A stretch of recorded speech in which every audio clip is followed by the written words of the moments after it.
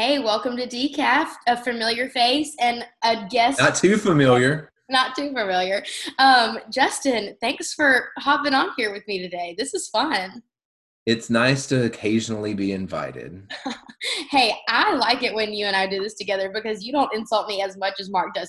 Now, guys, don't get off thinking that he's like the best boss ever and is so kind to me all the time because he roasts me every chance that he gets via text. But in the public eye, he's pretty nice. So I'll take it when I Got to can keep get it. up appearances, Yeah, right? seriously, I'll take it when I can get it. Justin, actually, though, I will hat tip him because he sent me an article earlier this week that's going to be the first thing we talk about today, which is the very cool thing. And you, Justin, as the boomer, as I like to call you, boomer in your mindset, this is this whole innovation and autonomous society thing. I'm glad that you think it's cool and not get off my lawn.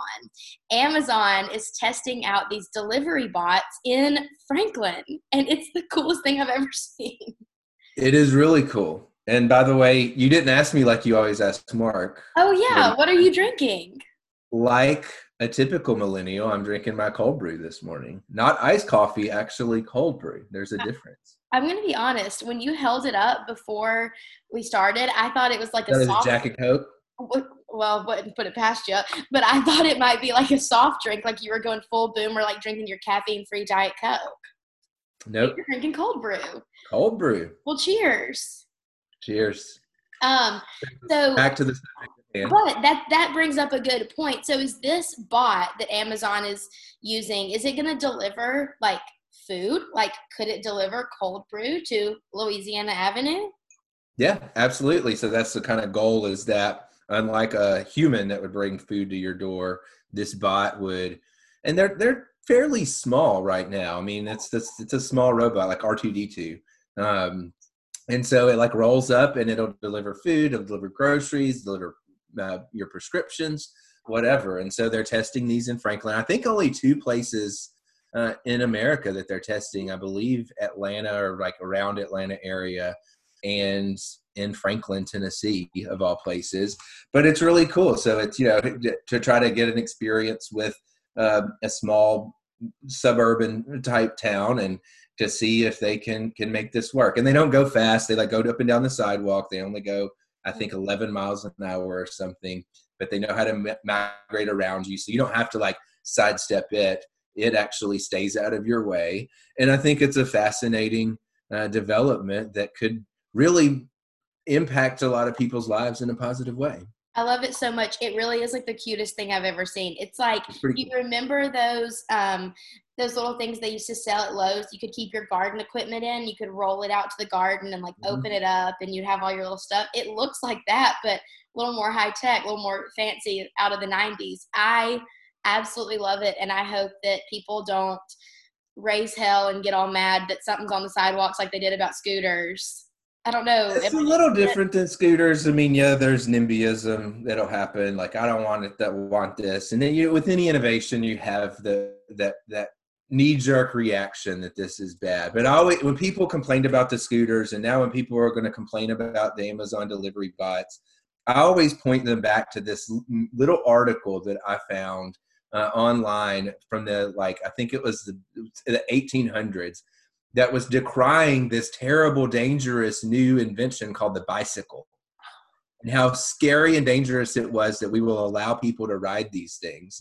And so even the bike had, its detractors early on. And so, yeah, any innovation comes with risk, but this is something that people don't ride. It's not like a scooter. There's not going to be that type of danger. And it's providing a service. I mean, if people have, especially during the age of COVID, when they need their prescriptions and food and groceries delivered to them, this expands those opportunities, perhaps in places that otherwise wouldn't have it. It reduces traffic because Mhm. you're not having a physical car Yes, bring that to you. For environmentalists, it's much greener than a van or a UPS truck. And so, absolutely. look, I mean, there are a lot of upsides to innovations like this. And I think it's a pretty cool one to watch. I love it. I'm like, if you can't tell, I'm like borderline giddy about this. I think it's so cool. I think that self-driving cars are cool. I think these little delivery robots are cool. I just can't wait to see what people come up with next, because I just think that innovation is so cool. And I'm Well, sure. to tie this to policy, sorry to interrupt, No, but I'll forget it, of course, that the reason that this is happening in Franklin is because the state legislature passed a law that of this year that will allow this type of testing like we have with autonomous vehicles and other things. And so if we want to be on the forefront of innovation, let's pass reforms that allow for these types of things while still protecting the safety of citizens, which this does. And so, look, I mean, I think one of the reasons that Amazon is bringing this to Franklin is because we've been forethought, or you have that foresight as a state. So that's pretty cool too. I love it. That's brilliant. That's so great. I love my home state of Alabama, but they're very much stuck in the like. Do they have cars yet? No, horse and buggy, Justin. Horse and you buggy. Believe Okay. it. You believe it. But they don't do things like this, and that's why I love living in Tennessee, and I love being on the Beacon team, because we push these innovative things, and we want to see more innovation that makes people's lives easier. What's the point if we're not making people's lives easier? Then what's the point? So right. This is very cool, and I love it. I'm sure we will hear about it a lot on Twitter. Maybe the NIMBYs will come out of the woodwork and bash us. But Twitter is actually cracking down right now, bringing us to our second topic. Twitter is deciding to censor some folks. Yesterday, the news came out, and I don't want to get down the QAnon rabbit hole because I can and I will. Justin makes fun of me because I love a good conspiracy theory. I love them. I don't want to get down that, but I do want to talk about how Twitter said yesterday that they are banning QAnon follower users. QAnon is this, it's the deep state conspiracy theory that came out, I guess, in 2016, and it's really Don't ask me. I know it has something to do with pizza. Right. And pedophiles, I think. Yes. Like, correct. That's the extent of what I know about QAnon. Stay out of it because you will spiral much like I have done. But Twitter is banning any user that affiliates themselves with QAnon. And when I saw that, Joe in our office actually sent me the tweet from Twitter support that said they were doing that. And I was curious. And so I know some of the users, I don't follow them, but I know kind of who they are. I started looking them up, and their accounts have been banned. And so it raises an interesting point that people say, well, you're stifling my free speech. And I know Justin has some ideas on that. So Justin, what would you say to someone who says, well, they're stifling free speech by doing this, and that's our right? Yeah, so you definitely have free speech rights in this country, but against government, not against private entities. Your First Amendment rights apply to government. And so it is frustrating as sort of as a lawyer and someone who believes so devoutly in our Constitution that sometimes is misinterpreted to apply to entities that it doesn't. That said, that doesn't make censorship a positive thing, right? And when you're picking and choosing who can have a voice on your platforms, I think there's a valid argument that's problematic. It's not unconstitutional, but it is bad from, just from a censorship and just an exchange of ideas standpoint. Again, I know very little about what QAnon is, but I know that there are other dangerous voices on Twitter. I see them every day. And if Twitter is going to ban dangerous voices, maybe there will be no Twitter. So I just wonder, is Twitter jumping the shark here by continuing down this rabbit hole of trying to dictate what is and is not allowed speech that could hopefully lead to other platforms that are better and have more integrity than Twitter, because I have very strong thoughts about Twitter. Justin hates Twitter. That's one thing that I love about kind of how we think at Beacon, is thinking that two things can be true at the same time. It can be true that you should have free speech and the government should uphold free speech, but Twitter is not government. But also at the same time, Twitter should not censor people or censor everyone. Like, both of those things can be true. Twitter's not breaking any laws, but at the same time, they're not doing right. Justin and I are both already on Parler, so you should follow us. We're really boring on Parler. I don't remember my username, but I don't remember either. I think it's like Beacon CEO or something. And it is. That's right. You got me. That's somebody. You're Mark one told me I should do Beacon CEO. Make it a little more This is my beacon opinion, not my personal opinion. And then mine is Taylor Dawson because I have a lot of hot takes that I'm going to put on there just as Justin Owen was taken, so unfortunately I couldn't be myself. Maybe it's that like 14-year-old Justin Owen that always pops up when we Google search you. He's like very active on social media or something. There's literally like a high school kid named Justin Owen. That's not him, believe it or not. He's older. Say I look 14. I know he's older than 14. Well, I think that it'll be interesting to see how this plays out in coming weeks of if they choose to ban other, quote, dangerous voices. Like, Antifa tweets out controversial things. Are you going to ban them? Everyone's tweeting controversial things. So, right. Who's next? And that's the beautiful thing about innovation, as we discussed in a previous segment, that if people don't like it, they'll vote with their feet like they do in elections, or vote with their tweet in this case, and say, I'm going to quit Twitter, or I'm going to make my voice heard and then go over to Parler, or whatever, whatever other platform exists, because Twitter's not the first, and it's certainly not going to be the last platform for people to voice their opinion. And that's a good thing. Having the choice to go elsewhere is a fundamental value. Yes, it is. And Justin and I actually, this is off topic from what we were going to talk about, but Justin and I went yesterday and got our hair cut by our plaintiff in our home business case. How about it? Yeah. Look at us. And while we were there, we have two plaintiffs in our home business case. We know that home businesses are now allowed in Nashville, so we went to her home, got our hair cut. Our other plaintiff is a home studio owner, so now we just need to cut a record with him. And I think that our title track, I'd say a rap album, and our title track should be something along the lines of vote with your feet or vote with your tweet. I don't know, Justin. I don't know. I don't know if that's allowed. I can bust a rhyme, so I can. You just gotta drop the beat or something, and I'll do this. Yeah. Anyway, this will be officially the worst album in American history, not so just rap album. It will be the worst album in history. Yeah. But you got to be good at something, right? First place is great. We'll be the worst, best of the worst. Yes. The whole freedom movement will disown us if we do that. We need to be careful. So next topic, and I don't know how to transition into this from rap album, but we were kind of as a group yesterday watching a press conference about the new COVID rules in Nashville, and the mayor was saying, Mark, Stephanie, Justin, and I were all chatting about it as it was going on, and the mayor was saying that restaurants are going to be closed after 10 p.m. because apparently Corona only spreads after 10 p.m. Like a vampire, it only comes out at night. And we were talking about just how absurd this is, which goes back to Justin's whole point that we made at the beginning of this in March. Corona doesn't care if you're an essential employee or a non-essential employee. It doesn't care if your business is a bar or a restaurant or a retail store. It doesn't care if you're trying on clothes or trying them on in the dressing room. All of these things are kind of ridiculous. It's getting to the point where there's just no consistency. Well, that's the problem. And that was the problem we talked about with, designating essential versus non-essential, because in fact, you create this false sense of security for people that it's safer to go into a crowded grocery store than it is to go into an empty bookstore.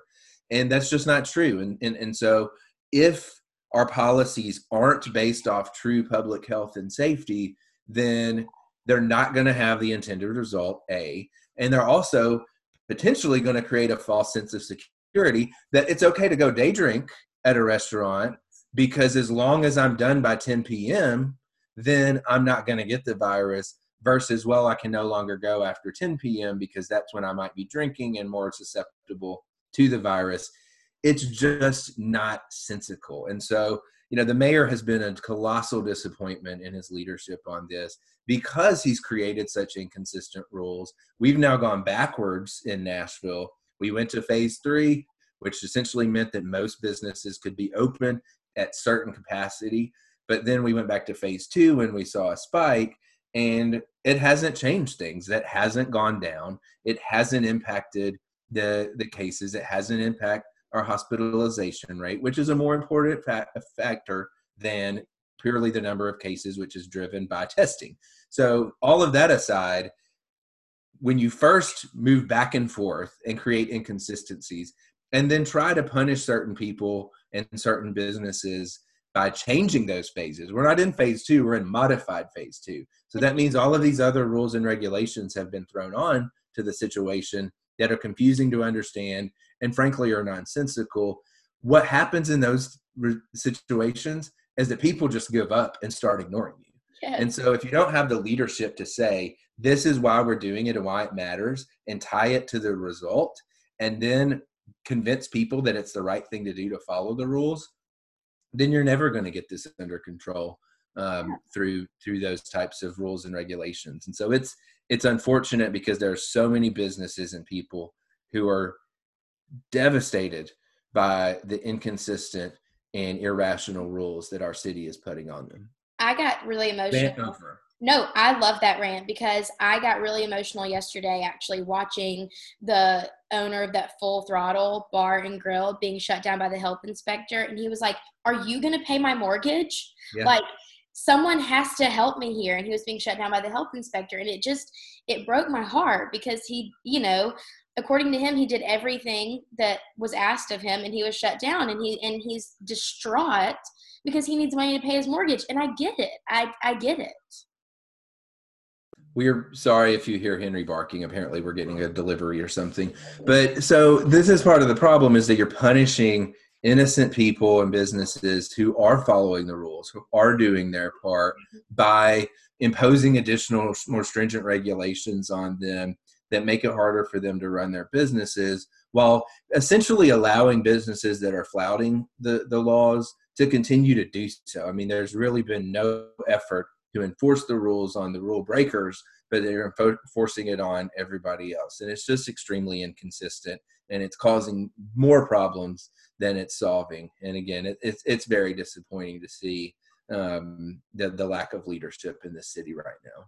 Well, business owners, if you're watching this or listening to this and you're a business owner, we're with you, and we feel for you, because this is a really hard time, and our whole society is based on the fact that you can run a business and do what you want to do and have the freedom to do that carefully, of course, during this time. But we're with you, and we feel for you. Last topic of the day also has to do with shutting down, but hopefully not forever. Justin and I were talking yesterday about, is it the Oakland A's that were doing this? Yeah, so the Oakland A's, it's going to be a weird season for all sports because there aren't going to be fans in the stands largely. And so, having empty stadiums is demoralizing to players, and it's just weird for fans to see on TV. It doesn't make for good TV. So what the A's have done is said, if you send us your picture and pay, I don't remember how much it is, it's not a tremendous amount of money, they'll create a cardboard cutout of you and put you in a seat. And if the ball, like a foul ball or a home run, hits your face, essentially, they'll mail you the ball, which is really cool. Like, that's like, I wish the Braves were doing this, because we talked about it. We'd get seats together. We'd get season tickets together. I would get season tickets with you guys, and our little cardboard cutouts would be all sitting next to each other. That would be so much fun. I think it is. So Justin and I are both Braves fans. I'm an Alabama fan. He's a UT fan. We go through this all the time. But we're sports fans. Mark is a Jazz fan, whatever. We're not really basketball people, but we are baseball people and we're football people. And I think, I would love a cardboard cutout of myself at Bryant-Denny Stadium or at the new SunTrust Park. I would love that. But I would also, and this is something that Justin and I think might disagree on, is I love sports more than I care about getting corona. So if they were to let me in a stadium, I would go. And I know that that's a hot take, but I would go. That's what, like, I'm willing to take certain risks. I'm being cautious, and when I go out, I wear my mask, and I'm just keeping social distancing and that kind of thing. I don't know about being in a crowd. Like, if they said you pay double in order to get, we're only going to let half the people in so that you could still kind of sit farther apart from people, I would definitely do it. But large crowds, particularly in the South, that's true.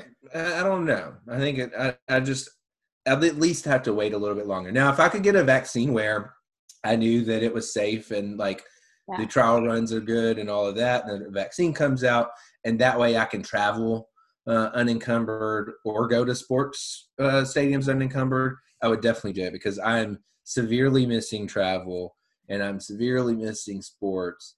But I wouldn't go sit like, shoulder to shoulder with 100, in the case of, UT, well over 100,000 people right now. So maybe I would this fall. Kind of depends on how things shake out. But I'd be a little more cautious than you right now. I'm not like, I'm willing to get the COVID in order to see a sports team play in person. I'm not. I kind of am. I mean, okay, so I'm for the vaccine. My mom works for AstraZeneca. AstraZeneca and Oxford are really close to the vaccine. It's been really fun to see. I'm for it. I will, if it happens, I will get it. Nothing about that. But I'm kind of at this point, like, I don't want to get corona. I don't want to spread it. I am being very, very careful, but I kind of like, I don't know. I'm just like, I want things to be back to normal, and I want to watch the Tide roll, and I want to do the Braves chop, and I want to eat Dippin' Dots out of a little Braves hat. I got the itch, and I just need it. Well, at least we can see it on TV starting Friday. So we're getting close. And I think Stephanie said it was weird. Stephanie was watching the other day. She said it was weirdly quiet. I think I might just have to like mute it and turn on music in the background so it feels like maybe a little normal. I don't know what to do, but pump your own crowd noise and find a YouTube crowd noise like video or something. That's funny. At least it's kind of happening, so we can be thankful for that. Things are sort of getting back to normal, and maybe we can get some cardboard heads next to each other at a Braves game. That would be sick. I'm all for it. That would be awesome. Well, Justin, any final thoughts for today's decaf? I think I have ranted enough, and I'm almost finished with my cold brew. So this was a great episode. Yeah, this was fun. We'll do it again. You're much nicer to me than Marcus, so we'll do it again. Thank you for taking the time to be on the show with me, and we'll see you guys next week.